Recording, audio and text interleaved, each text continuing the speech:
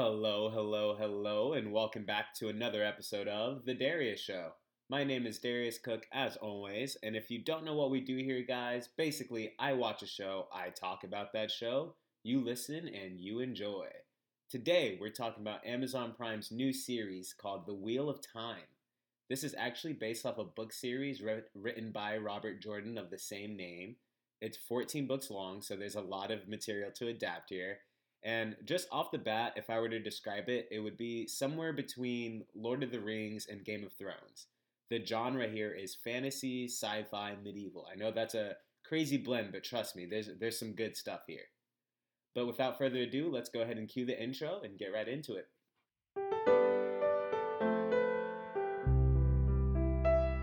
It's the Darius Show, y'all already know. Drop your booty to the floor, come give me some more. It's the Darius Show. It's the Darius Show. Alright, so before we start breaking down the first three episodes of Wheel of Time, I want to give like a little bit of my personal history with the series coming into it. I've been really excited about this show coming out. I've actually been a really big fan of the book series for a while. I'm actually only on book 5 out of 14, so I know that doesn't seem impressive, but I have been with the series for a few years now. The books are really good. I mean, I'm a big fan of fantasy, so anything that has a big fantasy world always just draws me in. But I've been really excited to see this and skeptical, frankly, because what I knew already was that season 1 is going to be adapting books 1 and 2.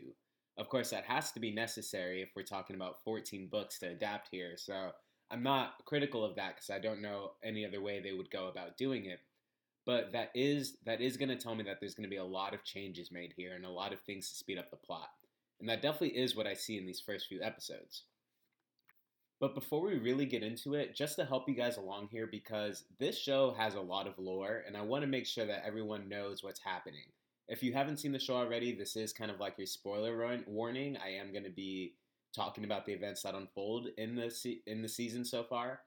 That being said, I'm not going to spoil events that happen later on in the books, but I will highlight some key differences that the show is making from the books without spoiling anything down the line. But what is the Wheel of Time exactly? So the Wheel of Time it takes place in a medieval setting. The exact time and age in terms of technology is a little bit unclear. It's a bit of a mixed bag because this is a fantasy world. The power system that's used in this world is referred to as the One Power. Males and females are technically able to channel from the One Power, though in the current day of age where our story takes place, females are largely the only ones who can really do it. There's very few males who can do it. The reason being is because there was a breaking of the world that happened centuries prior to the events that unfold in our story that basically cut men off from using the One Power in a safe way. So now whenever a man is able to channel it, they're considered a major threat because they aren't able to do it in a stable way. And so often the Aes Sedai, which are females who have been trained to channel the One Power, they will thwart out any males who have the ability to channel just to avoid any risk. So let's go ahead and jump into episode 1 here. I'm not going to lie, of the first 3 episodes, episode 1 was the weakest for me.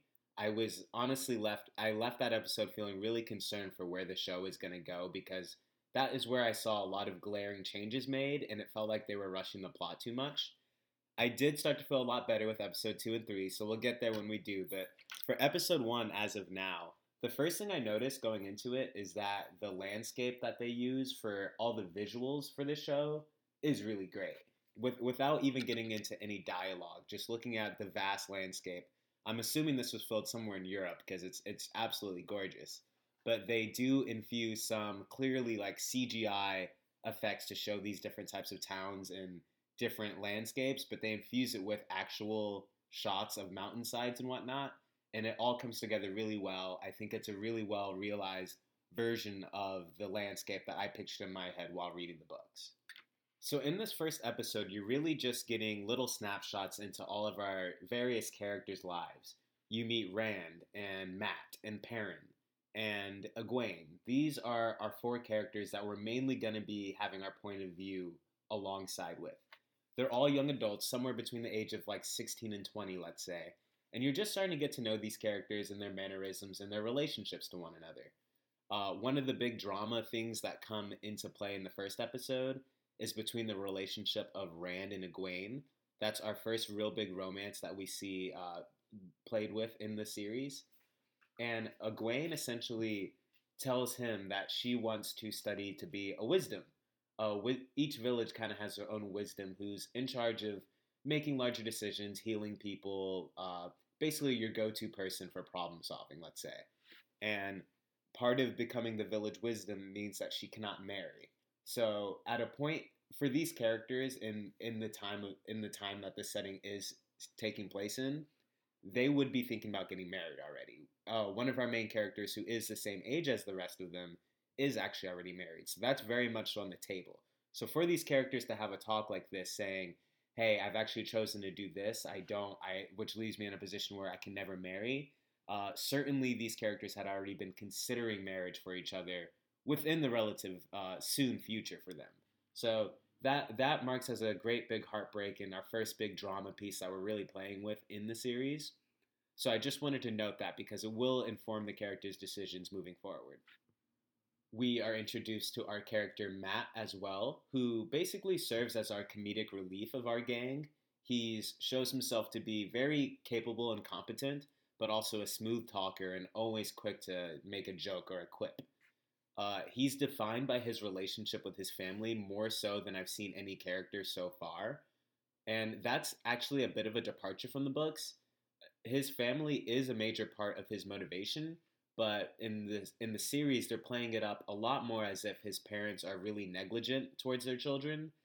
They might be drunk or on drugs. They're kind of depicted as junkies. And there's no one really to look out for his two younger sisters except for him. So he has a very protective maternal role to his sisters because he doesn't feel like his parents are able to be there for them. So I do actually, even though this is a fairly large departure from his character in the book, I think that it actually serves to elevate his character. It doesn't betray anything that we know about Matt. It just adds a little bit more layers to his character. Another character we're introduced to is Perrin.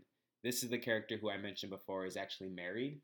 And that is another big twist in the book. He never had a wife, even at the beginning in the books, so that's a little bit different. But like I just said with Matt, I don't think that it does anything to betray his character. It adds obviously a very large plot and like origin story to who he is, and in that basically that he tragically loses his wife. He actually accidentally kills her while trying to defend her, which again, when you know the themes of these characters in the book, that is a different plot, but it doesn't betray who that character is, and it actually elevates the type of struggle that he deals with. So while jarring at first to see, I'm really okay with that change and those changes that they've made to our main characters so far. Another major character that is introduced is the current village wisdom. Her name is Nynaeve. She is going to be one of the main characters of the series. At this point, when we're introduced to her, she acts as a kind of maternal figure for Egwene because Egwene is basically going to be her student. And so they're very close. Egwene kind of looks up to her for guidance, and they bounce off each other a lot throughout the series. I hope you guys are taking notes here because we still have a lot more characters to highlight here. This show is nothing without all of its characters and its expansive cast that's seemingly ever growing, at least where I am in the books. But the next character that we get introduced to is actually a duo of characters, and that is in the form of Moiraine and Lan. Moiraine serves as our resident Aes Sedai. She is able to channel the One Power. She knows more than everybody else does in the room at any given point. And you know she's capable of this great power, but you don't know if you can trust her. She's accompanied, of course, by her warder, who goes by the name of Lan, a competent warrior who basically never loses a fight. These characters are connected in that they have a spiritual bond, if you will. Every Aes Sedai is bonded to their warder in a sense that they can tell what each other are thinking, they feel each other's pain, and they're just always connected. So when we actually see them get to battle with each other along in the episode later on, it's a great way that they show how these characters work with each other, like in tandem together. It's almost like a dance that they're doing. But along with her introduction, we basically get told that she's here looking for a certain someone, and she doesn't know specifically who it is. But that person is essentially going to be the Dragon Reborn. The Dragon Reborn is a prophecy that everyone is aware of. The dragon is going to come back one day, and he'll essentially be the one to take on the Dark One and then break the world. It's basically this ominous prediction that looms over all of our characters that exist in this world as, that might be a rumor, that's probably just folklore, or maybe that will happen one day. But she seems convinced that that person is here in this village. She actually mentions that there's 4 ta'veren in this village. ta'veren is this world's word for basically being like important. If you're ta'veren, it means that you have a significant effect on how major events in the world will unfold. That might be a bit of a small encapsulation of what it really means to be ta'veren in the series, but it is kind of a vague concept as well, so I'm okay with leaving it there. This is another small change that I do want to note here, because this is one of the more jarring effects that I had watching this, is that we're getting a lot of the show from Moiraine's perspective. And I do like that. I mean, she's an awesome character, so I like having time to spend kind of in her head.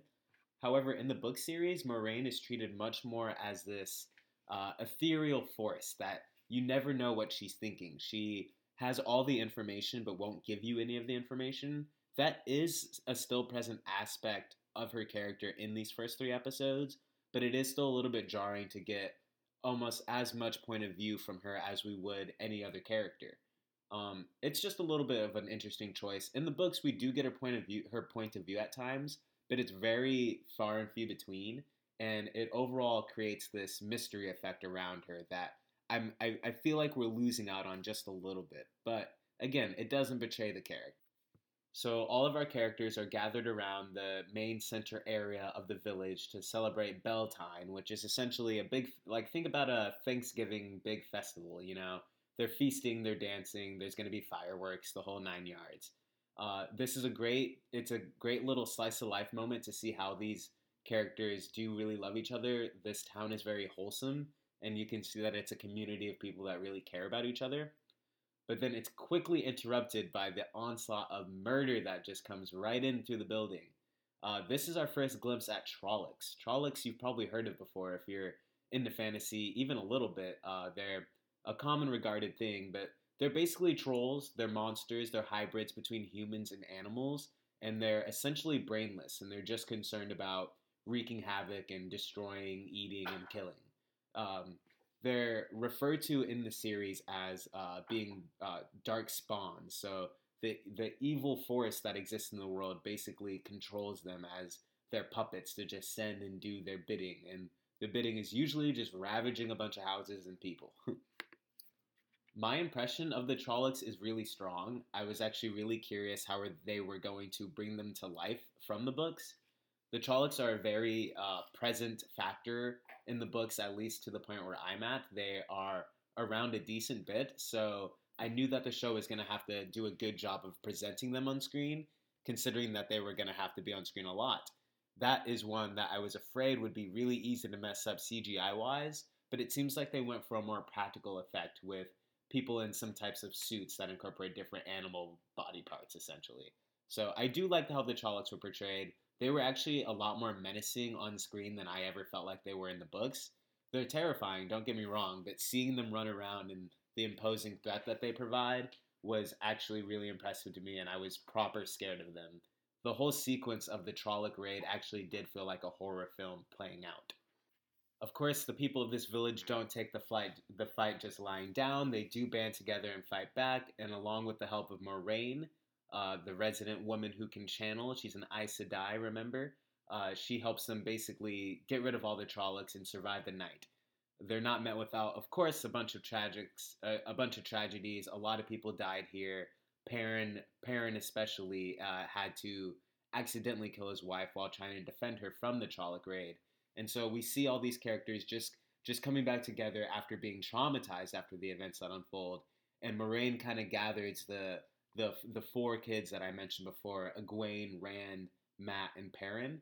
And she basically tells them, listen, guys, you all need to get the heck out of here right now. All these Trollocs are after one of you four, and they're going to keep chasing you, so you might as well leave so it doesn't destroy all your friends and family. This happened a little quick for me. Everyone was a little too quick to believe it. But yeah, she's basically just explaining to them that one of you is going to be the Dragon Reborn, which is like the craziest news that you can tell anyone in this world. And they're all just like, oh, well, okay, I guess we'll go with you now, without any question whatsoever. This is one of the departures from the book that I think really falters. It's probably just because it's hard to squeeze this all into these episodes when you're adapting this much material from books. But in the books, we really did have a lot more time for the characters to sit with that decision, to really have to be convinced to leave, and they're not just they're not quick to accept what she's telling him, what she's telling them. I mean, this is an Aes Sedai. You don't know if you can trust Aes Sedai, and she's telling you to pack up and leave all your friends and family right now. After you just saw Trollocs and learned that Trollocs were real for the first time, and saw your loved ones getting murdered. I think that's a lot to take in, and they didn't give the characters enough time to sit with that before they had to keep moving. Again, I understand why they made this choice. It's just a little bit disappointing. That is where that episode leaves off, and before I wrap up my thoughts for episode 1, a couple things I did just want to mention as well. They did show the White Cloaks early on in this show. The White Cloaks is basically overly religious group, is basically what it's depicting. They go around seeking out evil to thwart. So their goals are rooted in a positive outcome. However, they end up being very power hungry, and that's shown in this first episode as they're burning an Aes Sedai at the stake, while the main White Cloak, who seems like he's going to be one of our antagonistic threats, is just enjoying a gross delicacy food while doing it. He's depicted as being very just gross and sadistic, and I think that him as an actor is going to elevate that role for the White Cloaks as being like a major threat, which where I'm at in the books, they are a threat, but they definitely don't seem as scary as depicted here, and I'm all for that. And if I were to have just one more critique, it would be that the actual way that they depict the channeling of the One Power is a little weak to me. I like the effects when they actually show things like fire and rock and lightning striking down. All of that looks really cool, but when Moiraine is physically weaving the One Power around, it kind of looks like an airbender. The effects that they use for that just aren't super strong for me, and I'm hoping that starts to translate a little bit better as we move forward. So jumping right into episode 2, I actually appreciate that this episode seems to take its time a little bit more. And essentially all that's happening is the characters are traveling ahead. They're just moving forward. But in this slow time, you get to get more information revealed about the characters, and a little bit of their plot start to unfold. You see Rand getting snappy with Moiraine, which is an excellent part from the books that I'm really happy they were able to incorporate here. Rand does not like being told what to do by Moiraine. He does not trust her, and that is present here. He's very argumentative with her and contrarian to the decisions that she makes. And then we start to get a little bit of nuggets of Perrin's plot as well. We see that he has a severe injury from the Trolloc raid, and as he's kind of dealing with that, he finds himself in a somewhat of a dream, hazy state, and he sees these wolves coming for him. And these wolves stay fairly consistent with his, around his character over the course of these next 2 episodes. The show hasn't said where that's going yet, or has not made it clear, so I'm not going to give that away. But it's nice to see that they are staying true to form with Perrin's character. He's seeing these wolves, so he doesn't know what's going on with them. They're not necessarily an antagonistic force; they're just present. So I like how they sprinkle in the wolves' presence with Perrin. I think that they're gonna pull that off really well. And we get to see Moiraine killing it. One thing I haven't mentioned yet is just that the casting is really on point for this show. I mean, none of the actors that they picked are necessarily how I pictured the characters in my head, but immediately once I see them on screen and interacting with each other, they fit the characters to a T. I'm really impressed how they were able to bring that all to life, honestly. Specifically with Perrin, Rand, and Moiraine, and I think the best casting might be Mat. I'm disappointed to hear that behind the scenes, the actor for Mat, I believe, isn't going to be present for season 2, which is really upsetting because I think he's doing some of the best work on the entire series right now. He brings a lot of range of emotion. He also brings that levity and humor really well. There's not another character who is really funny, at least not in these first couple episodes. And he does it without it feeling cheap because the circumstances are quite bleak. We're dealing with tragedy here, but he still finds a way to infuse a little bit of levity in there, and it works really well. Moraine specifically, played by Rosamund Pike, is doing a great job. I think that that's the hardest role for someone to have to pull off in the series because she is so integral to the plot. She is the main vehicle that keeps everything moving. She's the exposition dumper. She's the all powerful one. Like Rosamund Pike has a lot to do, has a lot of weight to carry, and she carries it well.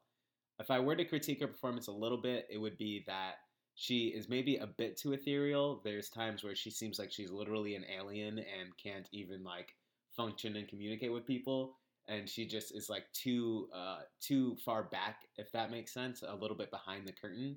But that's just in a couple moments, honestly. In all of her dialogue and her monologues that she delivers, she just kills it. I think she does a fantastic job. One scene I would like to highlight is when the Edmund Fielders they're on their horses and they start singing this song of just a random song to them that they grew up hearing. They don't know the actual context behind the song. And this is when Moraine sets up all this exposition that basically tells them where they came from, the origins of their town and how their forefathers essentially stood one final stand against an army of Trollocs and did that so that way their future spawn would have a future essentially.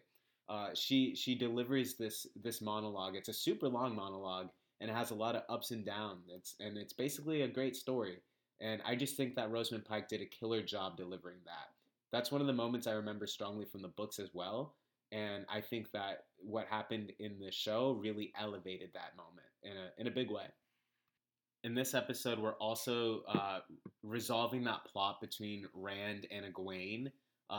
They were recently lovers. Oh, that's another thing I do want to mention. They totally hook up, like full on sex up in here, which is a little bit different from the books. At least when you first are introduced to the characters in book one, it doesn't seem like sex is really on the table for these characters. I think that they're aged a little bit up for the series, just to make the tone a little bit more serious and adult for the audience they're trying to go for. But anyways, Rand and Egwene, they're basically being mature about it. Rand is kind of ignoring her for a little bit because he feels really hurt by this. Basically, she chose the path of becoming a wisdom over any relationship that they might have. That being said, now that they've fled the town, that's not really on the table for her anymore. So there is a window there for them to potentially get together again, and we'll see how that goes. That's going to be a will they, won't they? I'm sure. One last thing I do want to highlight about this episode before I move on to episode 3, because honestly, episode 2 doesn't have many of the major events. Episode 3 is where a lot more happens, aside from character work, of course. But it's a scene where Moraine is kind of explaining how the Aes Sedai operate. She's mainly explaining this to Egwene, and she's telling her how an Aes Sedai never lies. We just say the truth that is there. That is something that was certainly consistent in the book. That is a major part of the Aes Sedai characters. But that being said, I really have to give credit to the show for really explaining this concept to me before. It is something that I understood before, but again, the show elevated this concept a little more and gave more context to it to see. And now I feel like I have a better grasp and understanding of how the Aes Sedai navigate, the truths within their lives. Essentially, they create the narrative they want to without lying. And they just elevated that for me, and now that's something I understand for those characters much stronger. That being said, it's yet to be seen whether or not me understanding that as a viewer in a better way will that take away from the more ethereal mystery that we get from those characters. I'm not sure. So jumping into episode 3, the first thing that we jump into is the reintroduction of Nynaeve's character. She was previously the village wisdom in Edmund's Field before the whole squad ran away, and being the tenacious little devil she is, she actually catches back up with them to find her kids, essentially. These are people. She's not much older than the characters in the cast, but she is a little bit older than them, and she's always had this authority role over them. So for her, this is like taking her kids away.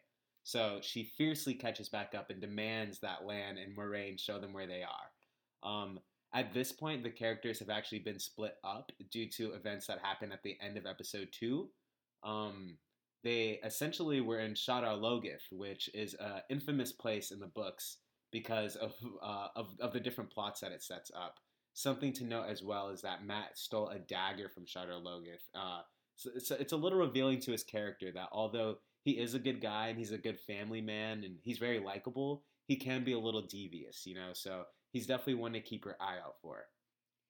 Now that the characters are all set up into different cells, we get to get more intimate development of the characters. I'm going to go over the 3 different cells that our group breaks up into in order from my least favorite to favorite. And this is actually different from the books. I had a different order for this, but I'll start off with Egwene and Perrin. One thing I like is how they show that they do have a strong friendship.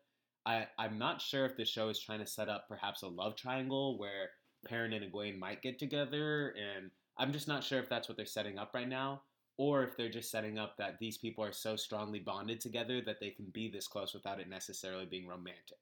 I'm hoping that it's the latter, but either way, the bond between these 2 characters is shown really well, and they do work fairly dynamically as they're navigating out on their own right now. The reason why I rated them the least interesting is just because in terms of events that are happening, there's just not that much happening for those characters right now.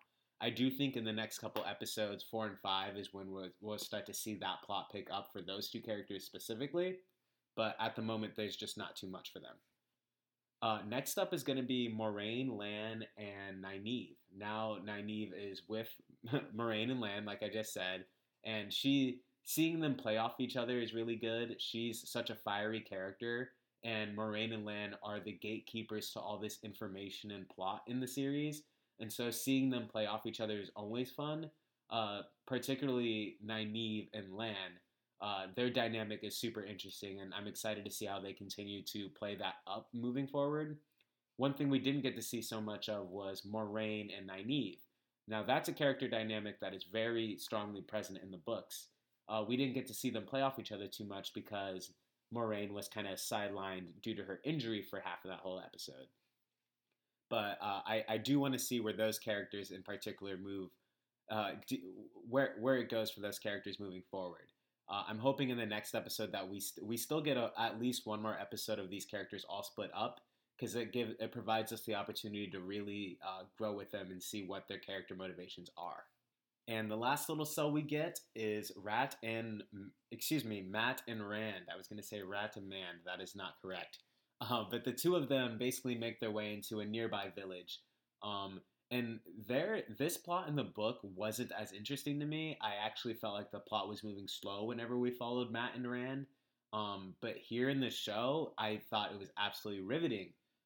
They go into the bar and they're immediately introduced to the barkeeper who basically seems to run like this whole town. She has a strong place in this town. But she's really funny. She does a lot for the scene and driving the plot forward. But then immediately we're introduced to Thom Merrilin. And it was to this point I actually forgot that Thom Merrilin had been lacking in the series so far. In the books, he's introduced in one of the early chapters and is present with them during the Trolloc attack and from that point forward. So this is a change to introduce him a little bit after the fact and introduce him specifically to Matt and Rand. But again, this is another change that I don't feel like betrays the characters too much. I'm actually in strong support of waiting to introduce him until when they did.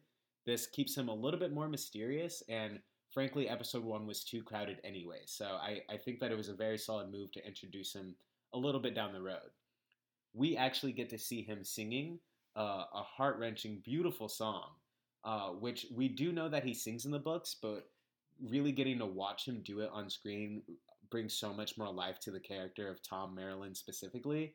He is a gleeman, so he goes town to town and puts on shows, entertains crowds for money, and he's damn good at it. He's also a competent fighter, as we will see a little bit later on as well. But just seeing him off rip, I think he's going to be an excellent addition to the show. Just another example of how the casting on this show is just dynamite. Long story short, after Rand and Matt get fairly close with the innkeeper who's running this whole bar place, uh, we see her kind of corner Rand into a room all alone, and the chemistry between the two characters was actually just flying off of the screen. I didn't know who this character was. The twist that was coming actually caught me off guard because it is a little bit different than how a similar twist happens in the books. But I didn't expect this character to make the twist that she does right after they make me kind of fall in love with her. I was hoping that Rand was going to hook up with her, honestly. But right when that happened, she basically reveals that she's a dark friend. Dark friends in this world can come in all shapes and sizes. They can come in the form of a Fade, a Trolloc, a monster, a demon, or just a random girl who tries to seduce you into your death. It's just a harsh reminder that these characters are not off the hook. It might feel like they're off the hook for a second, but they never are. These characters always have to keep their wits about them because they never know who's trying to get them. Once the reveal happens and we learn that she is a dark friend, she quickly turns into one of the most menacing threats we've seen on this show so far. She has Rand's sword and she's essentially chasing him down the street and just ready to stab him. It leads to a really funny interaction that he has with Matt when Matt is just struggling to understand what's even happening, but then quickly understand that there's a girl running after them with a sword, so he falls in line and does what he needs to do. This leads to, I think, one of the most interesting things to come out of the series, an aspect that I did not get in the books, which is making a case for working with a Dark One. To this point, we don't understand who the Dark One is or what his motivation is at all. That's something that we slowly start to get in the books, but I don't feel like it's all that clear. I think he's just basically an evil force that wants everything to burn, you know? But in reality, she makes a different case that's not so cut and dry. She's basically saying that the Dark One is going to give them salvation, and once they find the dragon, they can use the dragon to break the world and bring an end to all the suffering that's happening. In this world, I mean, much like our own world, is ravaged with tragedy everywhere they look. Even more so than our own world, given the circumstances that they have. You know, a lot of the villages that we see are very low in money. It's a very tough place to live in, you know. And for her, she's seen people struggle to survive and get by her whole life. So she wants to bring an end to it. And there is a little bit of glory involved there. She is saying a lot of things along the lines of, oh, it'll be me who brought the dragon to the Dark One. It'll be me that they'll remember ages and ages from now. She turned into a very twisted person, really popped off the screen. Of course, it does come to a head, and right in the final moment, she actually gets a dagger thrown right at her. This is from Thom Merrilin. He kind of swoops in for the W there, and he overheard that whole conversation, which tells us that Thom Merrilin knows more than he should. It's definitely not his first run-in with Dark Friends, let's say. And the three of them, Thom Merrilin, Rand, and Matt, make it off and make it out of that situation just in time. I'm really excited to see where this trio goes. They were definitely one of the most enticing trio subgroups that we get in the books, so I really am excited to see what happens there in the next episode. And right before the episode ends, we get a teaser of Logain, who seems to be a male channeler that was teased a little bit earlier in the series here. I'm very curious to see where this goes. At least where I'm at in the books, I haven't gotten too much with this character, especially not in the way that they're showing right now. So I'm very interested. He's a character I don't know much about, and I'm cautiously optimistic because I'm hoping I don't get any spoilers here, which is just motivation to jump ahead in the book. So we'll see where that goes. All in all, guys, that is going to bring our episode to a close. If you haven't realized already, I am in love with this series, and I'm really excited to see where the rest of it goes. You can count on me breaking down the rest of episodes in chunks. You can look forward to the next episode. I actually will have a surprise special guest, so that'll be a first for me on this platform. If you are listening to it all the way at the end here, I thank you so much for giving me a shot. And of course, let me know if you have any feedback. You can email me at thedshow@gmail.com. That's THEDSHOW@gmail.com. Thank you so much, and I love you.